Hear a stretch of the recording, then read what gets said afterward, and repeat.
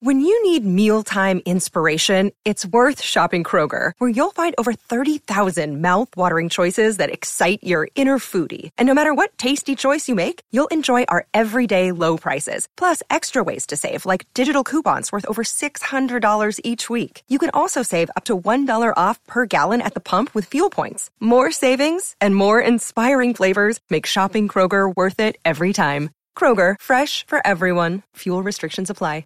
Another day is here, and you're ready for it. What to wear? Check. Breakfast, lunch, and dinner? Check. Planning for what's next and how to save for it? That's where Bank of America can help. For your financial to-dos, Bank of America has experts ready to help get you closer to your goals. Get started at one of our local financial centers or 24/7 in our mobile banking app. Find a location near you at bankofamerica.com/talktous. What would you like the power to do? Mobile banking requires downloading the app and is only available for select devices. Message and data rates may apply. Bank of America NA, member FDIC. Conspiracy Unlimited with Richard Syrett. On this episode, concrete evidence for the existence of a civilization of giants in prehistoric North America. The reliable reports, or the reports that we believe are reliable, describing the very large remains, are for the most part describing people between 7 and 8 feet tall. However, there are some reports which would indicate that a lesser number of these individuals range between 8 and 9 feet in height. This podcast is brought to you by BrightBiz. If you own a business or you've dreamed of starting one, there's a helpful free guide with 36 business power tools proven to boost sales, increase income, simplify your life, and give you better results with less effort. Best of all, this business toolbox is yours absolutely free. And these are useful online tools that make doing almost anything a lot easier. Just visit freebusinesstoolbox.com and grab your copy. I know there are a lot of websites out there that offer you a special deal on something, but then they stick you into some ridiculous recurring program. This isn't like that. There's no hidden thing to try. BrightBiz is giving away this guide free of charge as a means of putting their best foot forward. But all good things must come to an end, so don't wait. Grab your free guide today. Visit freebusinesstoolbox.com. freebusinesstoolbox.com. Conspiracy Unlimited with Richard Syrett. Pursuing the truth wherever it leads. Exposing evil and corruption and the secret machinations of powerful elites. Revealing the high strangeness beneath the surface of our supposed reality. Coming to you from his studio beneath the stairs. Here's Richard Syrett. Welcome to episode 50. This is also the start of Orthodox Holy Week, so wishing all my Orthodox Christian friends, family, listeners, a blessed resurrection. Kali Anastasi. You know, as a Bible-believing Christian, I believe that at one time, giants walked the earth. There were entire villages and towns of giants in Canaan. And of course, in Judah, David slayed the giant Goliath. And the idea of giants in the Bible has been tied to something supernatural because many Bible scholars believe the giants were the offspring of fallen angels and human women. They were human-angel hybrids known as Nephilim. But there is considerable credible evidence that there were populations of giants in North America that probably had nothing to do with fallen angels. My guest is an investigative historian, avocational archaeologist, public speaker, who studies ancient history, philosophy, comparative mythology, and religion. And he's here to discuss archaeological reports and historical chronicles of a distant subpopulation of large, powerfully built individuals of extraordinary height who inhabited ancient North America for thousands of years. These North American giants were referred to as the Tall Ones by the indigenous people and were between 7 and 8 feet tall, with some possibly even taller. In the 1880s, the Smithsonian investigated Adena burial mounds in West Virginia, and skeletons of great length were found. In 1897, a discovery of skeletons in mounds in Ohio yielded another giant. Yet, these accounts have been deliberately suppressed, probably due to notions of eugenics that were popular in anthropology in the early 20th century. Many of the ancient lineages were wiped out with the arrival of European explorers centuries earlier. But surprisingly, the tall ones still have living descendants. Jason Jarrell is an investigative historian, avocational archaeologist, public speaker. He's a frequent guest on numerous radio shows and podcasts focused on ancient history, cultural studies, and politics. He also has appeared on the Ancient Aliens television series. He is the co-author of Ages of Giants, a cultural history of the tall ones in prehistoric America. Jason Jarrell, welcome to Conspiracy Unlimited. How are you? I'm doing great. Thanks for having me on the show. How did you begin your quest with this fascinating field, giants? Why giants? Well, the North American giants, which is what they're called in the popular culture today, the North American giants really represent one of the few very interesting mysteries from the ancient world that have actually been professionally documented. They can be proven to have a basis in reality, unlike a lot of other things where we're sort of grasping at straws.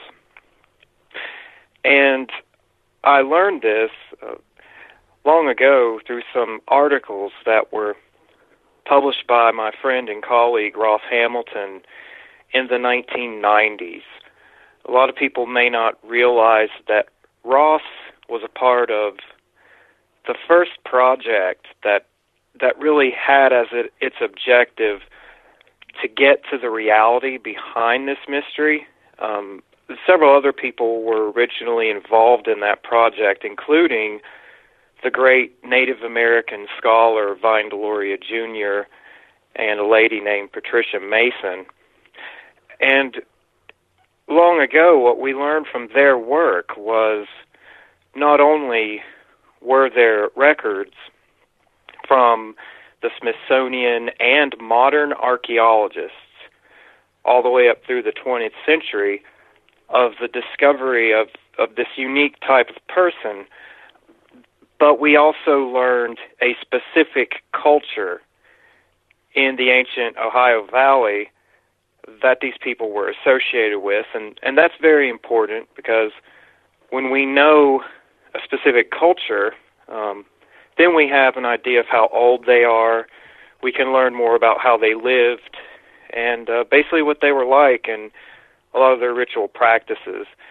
And so this was a subject that really stayed in my mind for many years. And then around a decade ago, my wife Sarah and I moved to West Virginia, and we found that we were living on the site where the Smithsonian had excavated an ancient mound in 1883, which really brought back my interest in the tall ones, as we like to call them.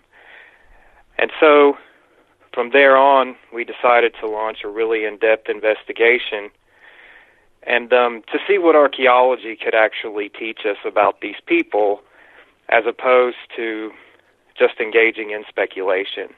Well, before we begin our discussion on this pre-Columbian civilization, why is this topic almost taboo, so controversial? It almost seems that there is, while on the one hand, attempts by people like yourself, you mentioned Ross Hamilton and some of the others, to recreate this historical reality. With the one hand, you have people in academia trying to erase it with the other. Well, this question, the answer to this question, we had to devote an entire postscript that's around 30 pages long in our book to answering this question because it is a very complicated situation. It's certainly more complicated than I ever expected when we started our research. There is no simple answer. To begin with, I can start with the climate today. What's happening today is the original research by the people I mentioned before has, over the last 20 years or so, been sort of co-opted and grafted into some very sensational theories. You're talking about the Nephilim, no doubt, and biblical accounts of giants and so forth. Yes, and also ETs and things of that nature, Atlantis. And what has happened is the anthropologists today, like the current generation of archaeologists, they were already reluctant to acknowledge the existence of this type of person in American prehistory. But as this subject became more and more sensationalized, I believe that it has encouraged them more and more to deny the validity of the tall ones. And I'm not siding with the mainstream anthropologists. I'm just pointing out that the situation has grown to be more and more polarized. And so what we have are two camps, two very large camps of people. On one hand, who consider these accounts of the tall ones to be proof positive of all manner of sensational theories, and on the other hand, we have mainstream anthropology, which seems to have a real phobia that's developed of any ancient skeleton from North America that was more than 6 feet tall. And that sort of contrast and conflict are really exacerbating the situation.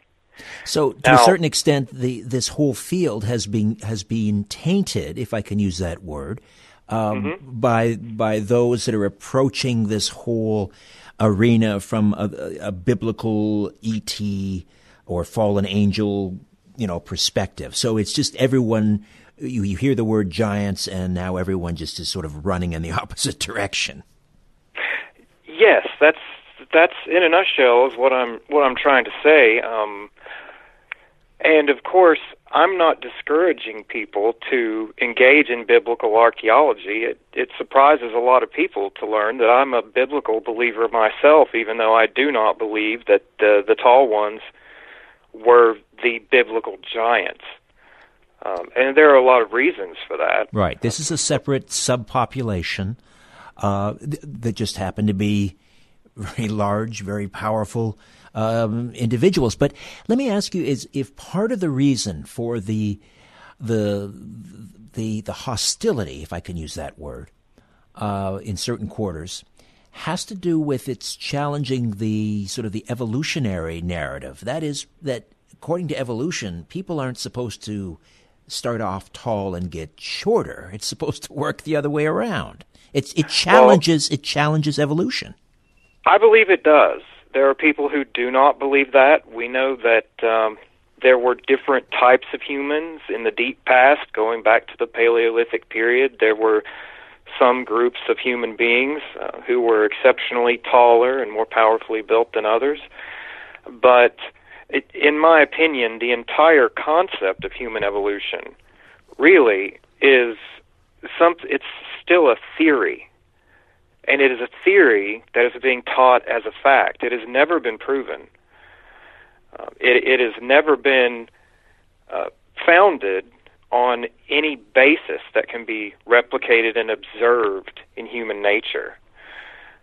So that is a very real possibility. But in our research, we found that this subject wasn't really taboo until around 1910. In fact, if you were to go through the archives of the Smithsonian Institution itself, all the way up until the early 1900s, the Smithsonian published many reports from all over the country that clearly record the measurement of these skeletons. And it's been suggested that, well, the Smithsonian today, one of the things that they've told people today with regards to these old reports is that their agents didn't know how to properly measure a human skeleton. Well, that seems very strange to us because in our book we clearly record instances when Smithsonian agents measured the large skeletons by measuring the femur bones, which is the most accurate method of determining a measurement for a skeleton. But it wasn't until around 1910 when a man named Alois Hrdlicka became the curator of anthropology at the Smithsonian that the National Museum initiated a policy of denial regarding these remains. So really, if we're going to understand why the subject became taboo, we have to go back to the time period when it became taboo. This is not a recent phenomenon. This happened over 100 years ago, and it's our theory that really the motivating factor behind it came from the fact that the National Museum and other scientific institutions like the National Association for the Advancement of Science, during that time period they were fully staffed with eugenicists. And for people who aren't aware, the American eugenicists were a group of scientific racialists who were trying to present scientific justification for the policies that certain families were trying to push through in the U.S. government to legally exterminate entire races of people inside the United States at the time. Right, this is where the Nazis got their idea for their racial hygiene laws. They just didn't create them out of thin air. They got them from what was going on in the United States.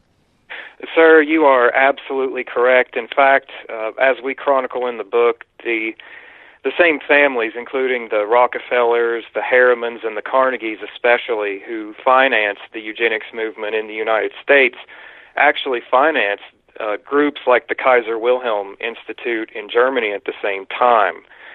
So all of the scientific racialism that was floating around at the time was being paid for by the same people, and that's why the theories on both sides of the Atlantic in terms of racialist anthropology were so identical. It's because they had the same source. And although it may seem really bizarre to us today, it may seem very arcane to us, some might say it sounds maddening, at the time, the eugenicists believed that a person's genetic quality was largely evident by the stature of their ancestors, which is why the eugenicists in North America, for example, had pushed for immigration policies which narrowed down the countries that America would receive immigrants from to those which they believed had the most Anglo-Saxon or Nordic descent.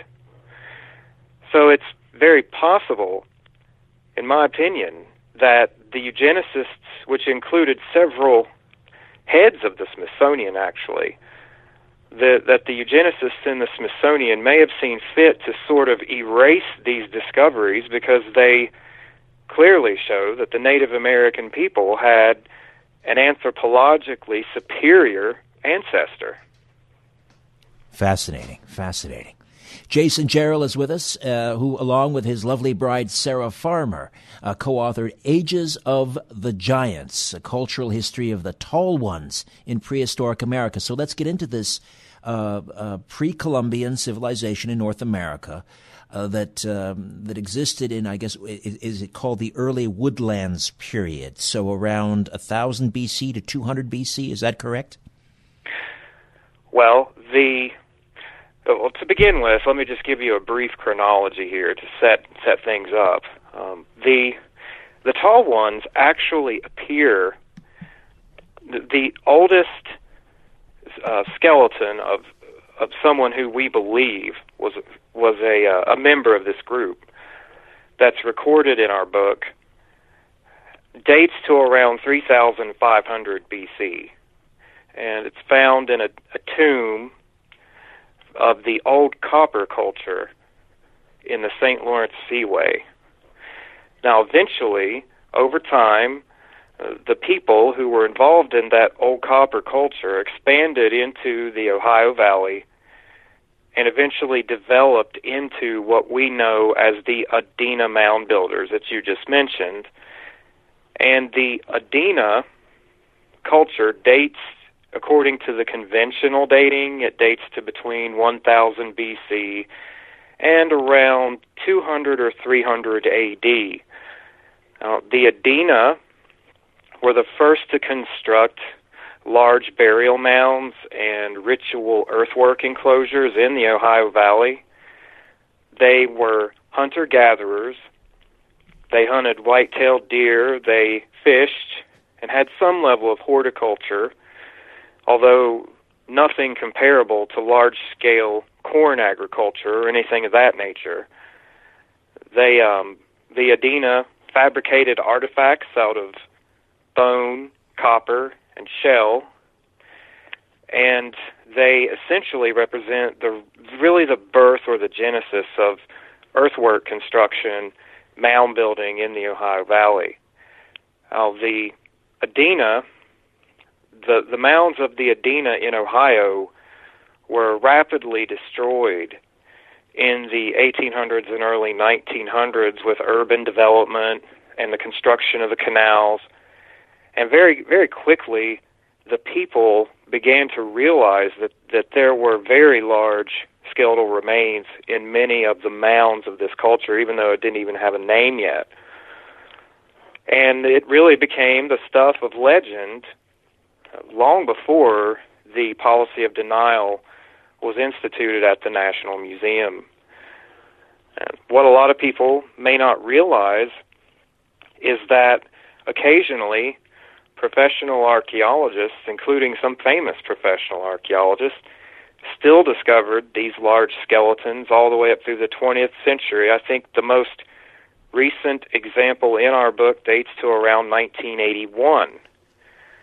So this is one of those prehistoric mysteries from the ancient world that really can be demonstrated to be grounded in fact. The early reports of these mound excavations, how were they constructed? Were they multi-layered? Were they built only as tombs, or did they serve another purpose? Well, that's a really good question. The Adena burial mounds, as they're understood today, many of these mounds began as some type of ritual site that was not at first used for burial of the dead. We see beneath the mounds, in many instances, there are traces of timber hinges or circles of timber poles. Sometimes the ground layer had been stripped away and a clay surface had been formed, possibly for ritual activities. And it's been suggested by several archaeologists that everything from rites of passage to marriage alliances to trade agreements may have actually been held in these ritual areas. And then at some point, the ritual area would be dismantled and a burial mound begun over it. So the construction of the mound is really the beginning of the last phase of site use. And Adena oftentimes buried their dead in subsurface pits under the floor of the mound, and then the mound would grow gradually by accretion as more burials were added to the mound. Now, some of the smaller mounds were probably built up by small communities of 20 to 40 people, but around 200 BC, the Adena began to construct vast ritual landscapes with as many as 50 mounds. And two examples of that would be the Wolf's Plains in Ohio and the Charleston Mound Group where I live now. Charleston Mound Group, the Smithsonian destroyed around 50 burial mounds in this one location between 1883 and 1884. And we have acquired the documentation of the Smithsonian agent that excavated the mounds here. And there were actually a good many skeletons found that were very, very large from the mounds here in Charleston. How many, do we have a handle on how many individuals would have been buried in one of these mounds? They range from just a few. There are instances in the upper Ohio Valley and southwestern Pennsylvania where as few as 1 or 2 individuals are buried in the mound. That ranges all the way to some of the mounds in Kentucky where 100 or more burials are found. In reality, the key word to understanding this culture is really diversity, because although it does represent a specific burial cult, it would seem that each community interpreted that cult in their own way. And that goes for the social structure as well. There is a common myth today, and it's a grave misconception, that the ancient giants represent some ruling class that dominated the peoples of the eastern woodlands while they were here. But that is not the case. In some cases, we see that large skeletons between 7 and 8 feet in length are buried with no artifacts. Sometimes they're even found in group burials. In other instances, we see that they're buried with numerous prestigious artifacts, which could denote some type of social rank. But there has never been any evidence found to suggest that the tall ones enjoyed some type of generational rulership over the rest of the ancient Americans, at least until around 1000 A.D. So, with that in mind, I should point out that Adena societies were, in some cases, dramatically different from one another socio-politically. In the upper Ohio Valley, it would appear that there were actually generational rulers or people who had learned to control the economy to their benefit, whereas in other places, such as the Hulking Valley in Ohio or Kentucky, it appears that their societies remained largely egalitarian.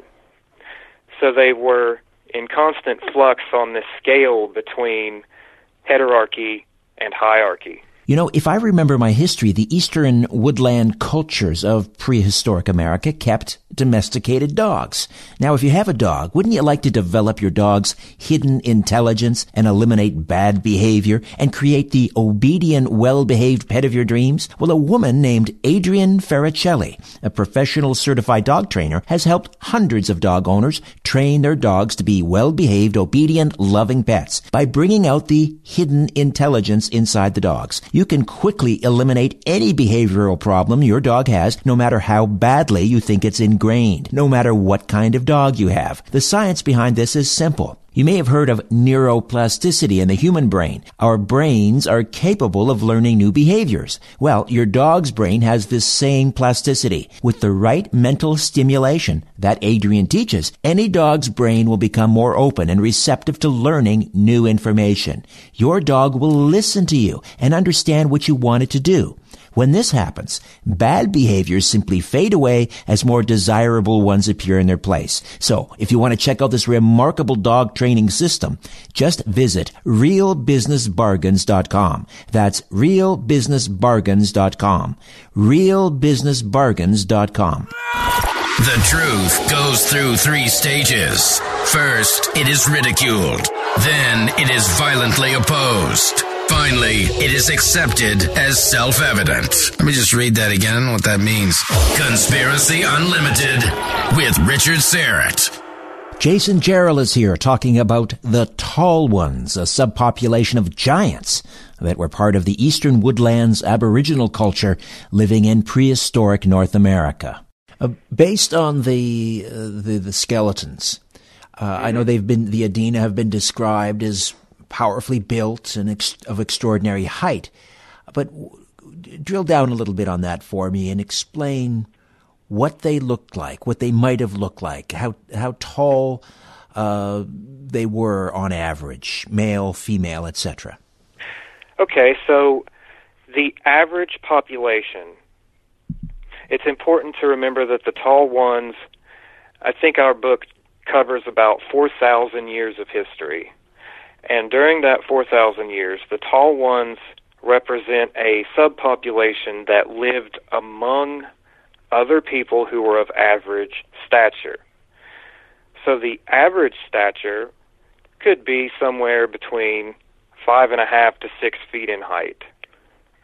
However, the reliable reports, or the reports that we believe are reliable, describing the very large remains, are for the most part describing people between 7 and 8 feet tall. However, there are some reports which would indicate that perhaps a lesser number of these individuals range between 8 and 9 feet in height. So the range that I feel is probably acceptable is probably between 7 and 9 feet for the large skeletons.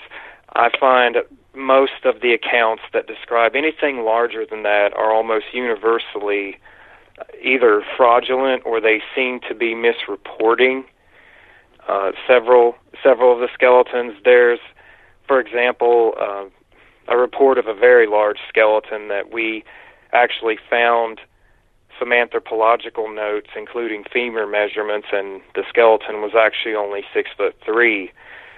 So when you see these accounts of skeletons 13 or 20 feet tall, just know that none of those have ever been verified, and in fact, in several cases, they've even been proven to have been pranks pulled on the press. But with the actual work of archaeologists like William S. Webb, Don Dragoo, and several others, including archaeologists from Pennsylvania and the Great Lakes area that we cite in our work, we have a fairly clear picture of what these people were like. Their bones are described in Don Dragoo's Mounds for the Dead as being very large and thick. They had marked eminences on the bones, which would indicate that these people possessed a very strong and powerful musculature. They were not built like people who had any type of pathological disease. And I should also point out that some of these archaeologists, such as William S. Webb in the 40s and 50s, worked with a physical anthropologist named Charles Snow to really describe and outline the anthropology of these people. They wrote about their very large and massive, very wide lower jawbones.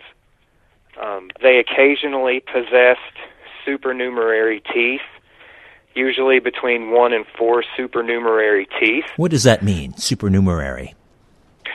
It means teeth, extra teeth, other than what are normally found in a human jaw. An extra row? Now, there are many old accounts from local histories and various media where it describes double rows of teeth. Now, with regards to the actual anthropology reports that we've consulted that do acknowledge the tall ones, there is no instance of a full extra row of teeth. There are only mention of some Adena with usually between 1 and 4 extra teeth in the jaw. So I'm of the opinion that the reports of the double rows of teeth are probably exaggerations where perhaps a farmer or someone else observed maybe 1 or 2 extra teeth in a portion of a jawbone that they recovered. How about sorry, I was going to ask you about extra digits, extra toes, extra fingers. I've been told that that has been found in the Southwest in the remains from other cultures. It's nothing that I've ever been able to verify myself because most of my research is confined here to the Northeast. But I can tell you, matter-of-factly, that there is not a single instance of an Adena skeleton with the extra digits. The Adena did practice a form of artificial cranial deformation. They strapped their infants to a cradle board to flatten the back part of the skull, the occipital region, to increase the height of the skull vault. So this is one reason why, if you look at some of the old accounts, it mentions the very large jawbones and the very large size of the skulls. Many of the skulls appeared very unusual to people in the 1800s, as they dug up some of these remains. Were they a warring civilization? I mean, they're obviously formidable. They would be very intimidating, but were they warring? That has become a really, really important topic in our research, because the woodland period between the early and middle woodland period, with the Adena and the Hopewell, which was a development of the Adena culture, really. The Hopewell culture is more famous in Ohio archaeology, but it had its genesis in the Adena, which was earlier. This period in the archaeological record appears to have been a time period of relative peace.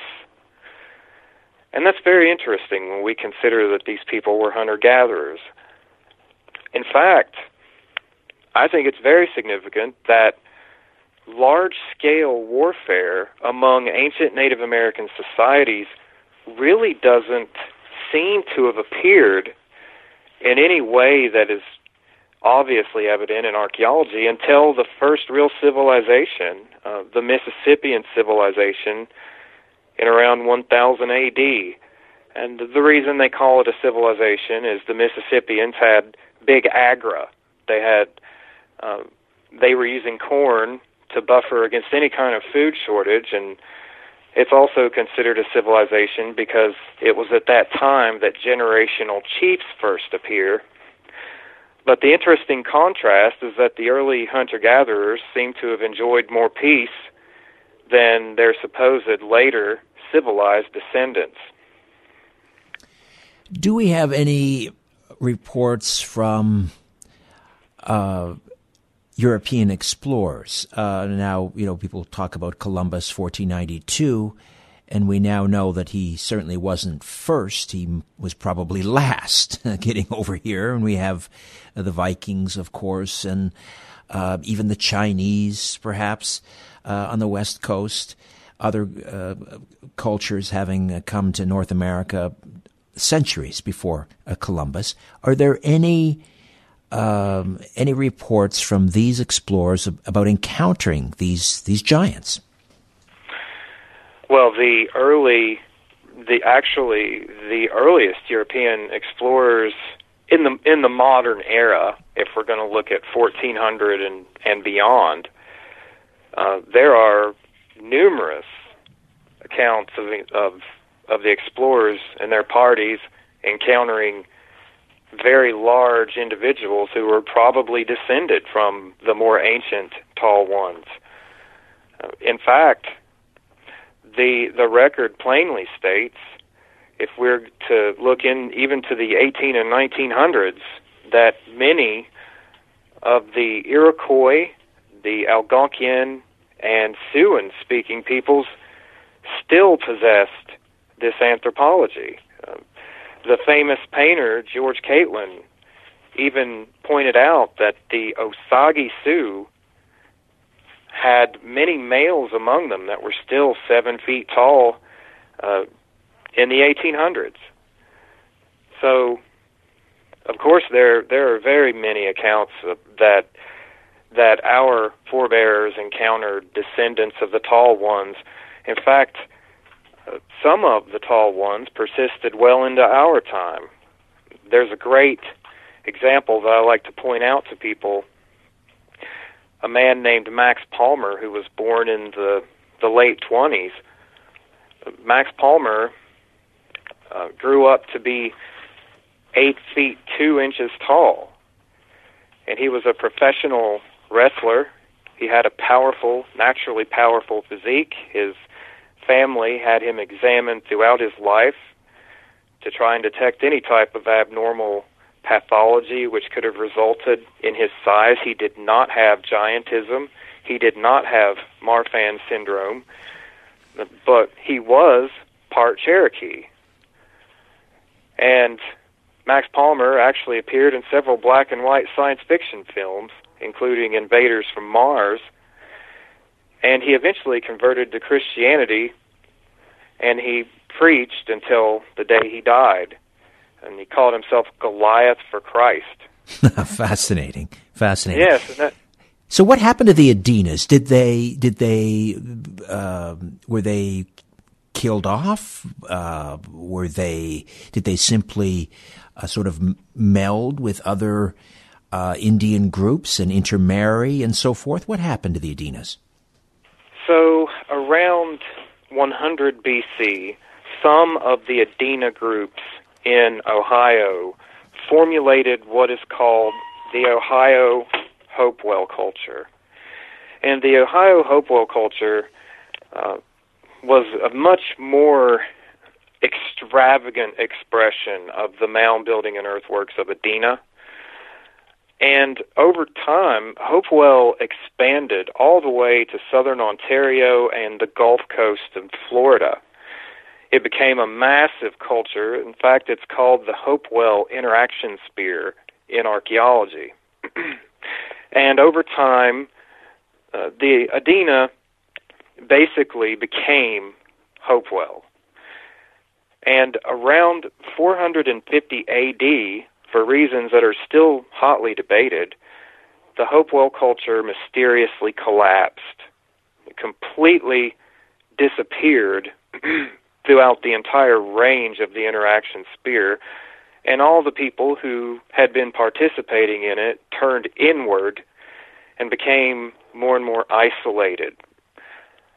And one of the theories that I find the most attractive to explain the collapse of this culture is in the heartland, which was along the Scioto River in Ohio, of Hopewell, there's evidence that leadership positions were becoming more and more institutionalized. The office of the shaman or priest had been split up, his roles had been split up, and they were sort of doled out to different people in a sort of a social hierarchy that was developing. And that's very similar, really, to what's happening to us today. The roles that people are supposed to fill, the healer, the spiritual leader, the leader of the hunt, these things have all been subsumed by the state with various industries and bureaucracies. So in a lot of ways, this same principle may have triggered the people to walk out of this ancient culture. Now, it's important for people to remember that following European colonization, it's been estimated by some genetic anthropologists that as many as 60% of the ancient lineages of North Americans were wiped out by disease, slavery, and warfare. So many of the individuals who possess this anthropology may have seen their family lineages disappear after the full-blown colonization that came after Columbus. But as I said earlier, the genes that gave these people these features really did continue, and they continue up to the present day in some Native American populations. Do we know where they came from? Did they cross over on the land bridge? Well, I consider myself a former hyper-diffusionist. In the past, I believe that these people must have come from somewhere else other than ancient America, because there are certain features of their culture which are very similar to other cultures from other parts of the world, including Western Europe. And it is also true that gigantic skeletons have been found in Western Europe and other parts of the world. But the more I've learned over the years in terms of how these people actually lived and the ritual practices that they actually engage in, it's my opinion that these are 100% the ancestors of the Native Americans that we know today. In fact, in our second book, we're going to publish some fairly conclusive evidence from a new project that we've been working on that should really close the book on that question once and for all.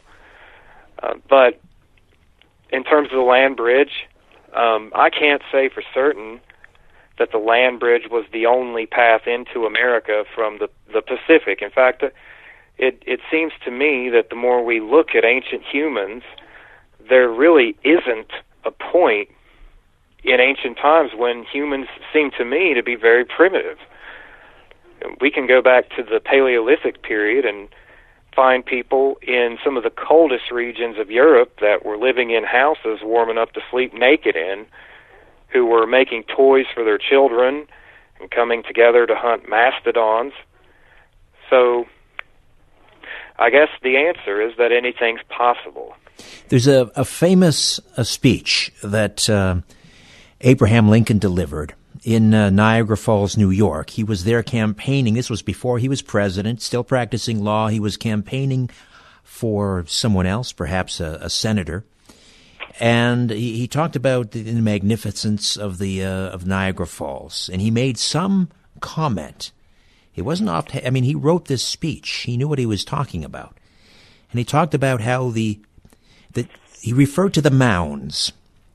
And I believe he said, I'm paraphrasing, something about the inhabitants of those mounds, how once they looked upon these falls as well. And I believe he used the word giants. And he did indeed. Some people think, he was talking about the mastodons. Right, because the mastodons would have stood there contemplating Niagara Falls, right? Yes. I know the mastodons are well known for reflecting on nature. Yes, and they write postcards. They did, and they left rock art and everything else. And the fact is, New York State,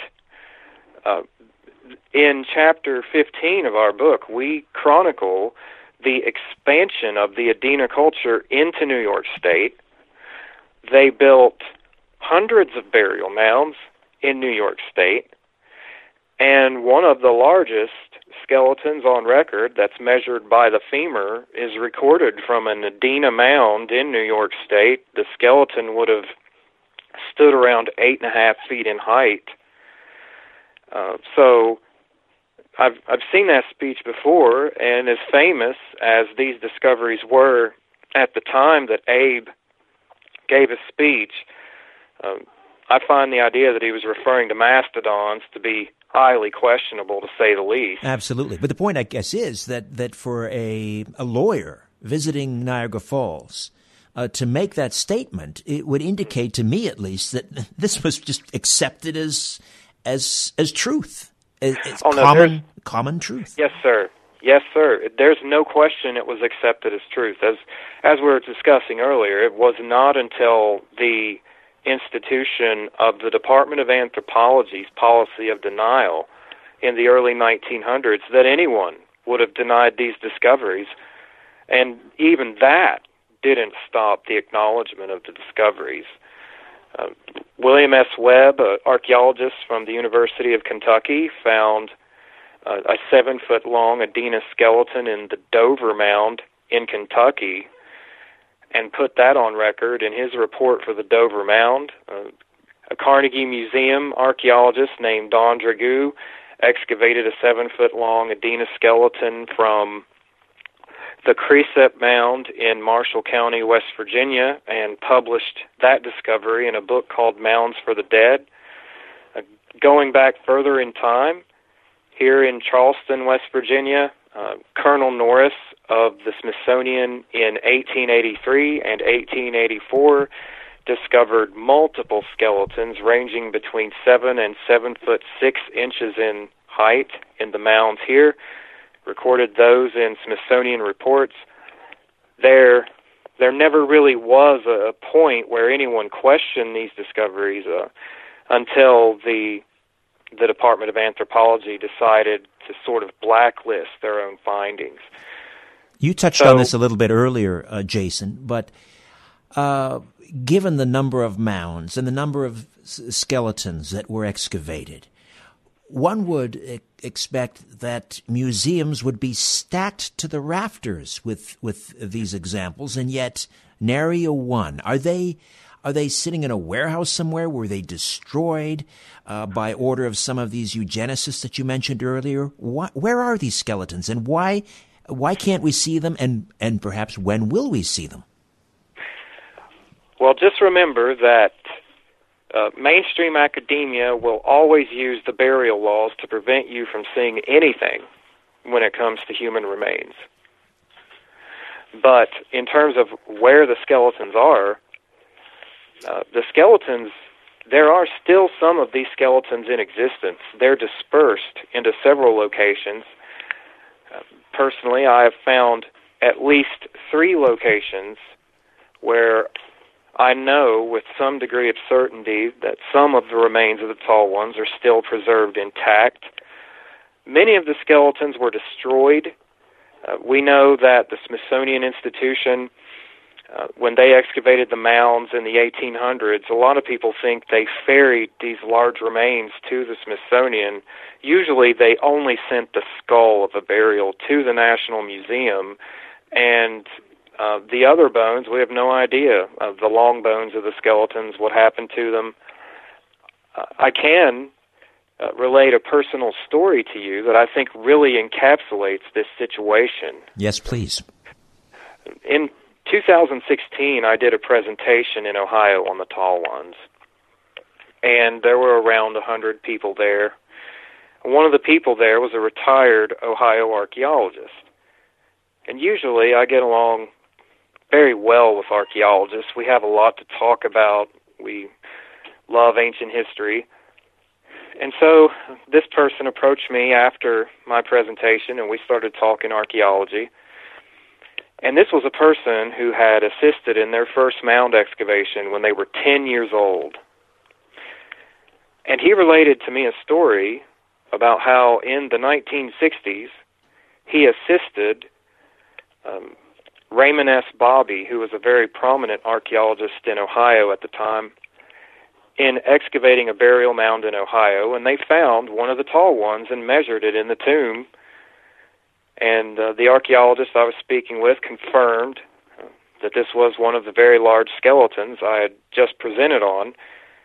And I said, well, what happened to the remains? You know, that's the first question that most people ask.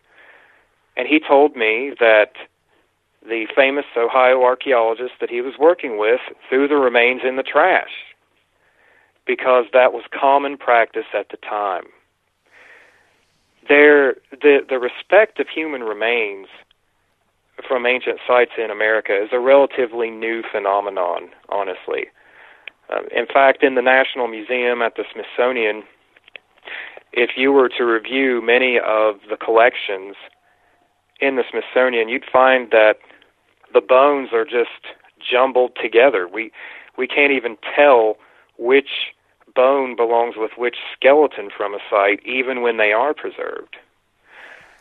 So these factors and many others have contributed to the loss of a lot of information. Another factor that probably contributed to the disappearance of these remains in a lot of instances are the clandestine groups from the 1800s and early 1900s that had very unhealthy fixations on these large remains. In our book, we talk about how the Theosophical Society and other groups like the Rosicrucians and the Freemasons in different parts of the country were very interested in the large remains. In some cases, such as Lovelock Cave, a 7-foot skeleton was stolen to be used in initiation ceremonies at a local lodge. So all these factors together really have contributed to the situation. What needs to change in order for us to be able to one day go to the Royal Ontario Museum here in Toronto, or the Smithsonian, or the Museum of Natural History in New York, and see a skeleton of one of these giants, the tall ones? Well, first of all, there are several of the reports that we cite from mainstream archaeologists in our book do have photos. there's no real need to desecrate any burials of ancient Americans, or really to try to convince the museums to allow us to see them, because in many instances they were photographed in the original site reports. However, first of all, the burial laws will probably forever prevent us from, as a public, from being able to view any ancient remains from North America. That being said, for the tall ones to be acknowledged, just in a general academic sense, I believe that day will come. It will probably happen very quietly as a new generation of anthropologists replaces the current guard and begins to actually record the same measurements that we do in our research in their own works. But it's not going to be something that happens with any type of attention associated with it. It'll simply start slow, and it'll eventually reach the point where the vociferous denial of these types of remains that we see from some quarters simply stops as the old guard retires and new academics take their place. The third stage of truth. It is accepted as self-evident. Jason, thank you so much for this. No problem. I really enjoy it. This is, to me, it's a fascinating subject, and these are all great questions. And it's my job to inform people on this. Well, you do a terrific job at it. Ages of the Giants, a cultural history of the tall ones in prehistoric America. Jason Jarrell, along with Sarah Farmer. Thank you again, Jason. Thank you.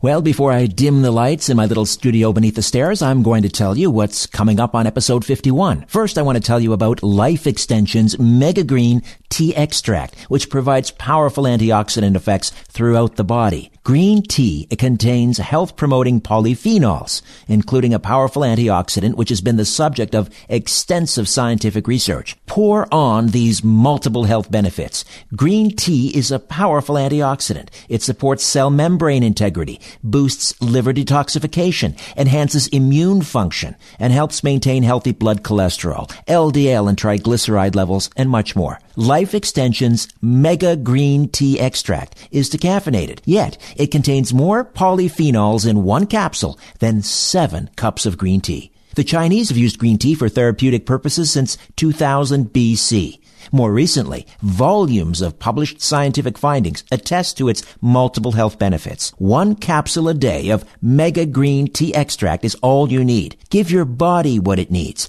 Order right now from Life Extension and save 25%. Just go to smartclickidea.com. That's smartclickidea.com. If you want to get in on the weekly draw, it's simple. Rate and review this podcast. Grab a screenshot of that. Email it to me at richardsyrett1@gmail.com. richardsyrett1@gmail.com. And don't forget to include your full name and mailing address. Then be listening every Friday for the draw. Coming up on episode 51 of Conspiracy Unlimited, Dr. Michael Salla discusses the hidden secrets of the Antarctic. Until next time, I'm Richard Syrett. So long for now. A new Conspiracy Unlimited with Richard Syrett drops every Monday, Wednesday, and Friday at conspiracyunlimitedpodcast.com. Blow your mind.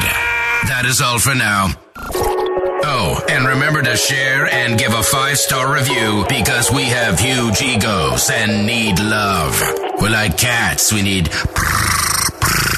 constant petting.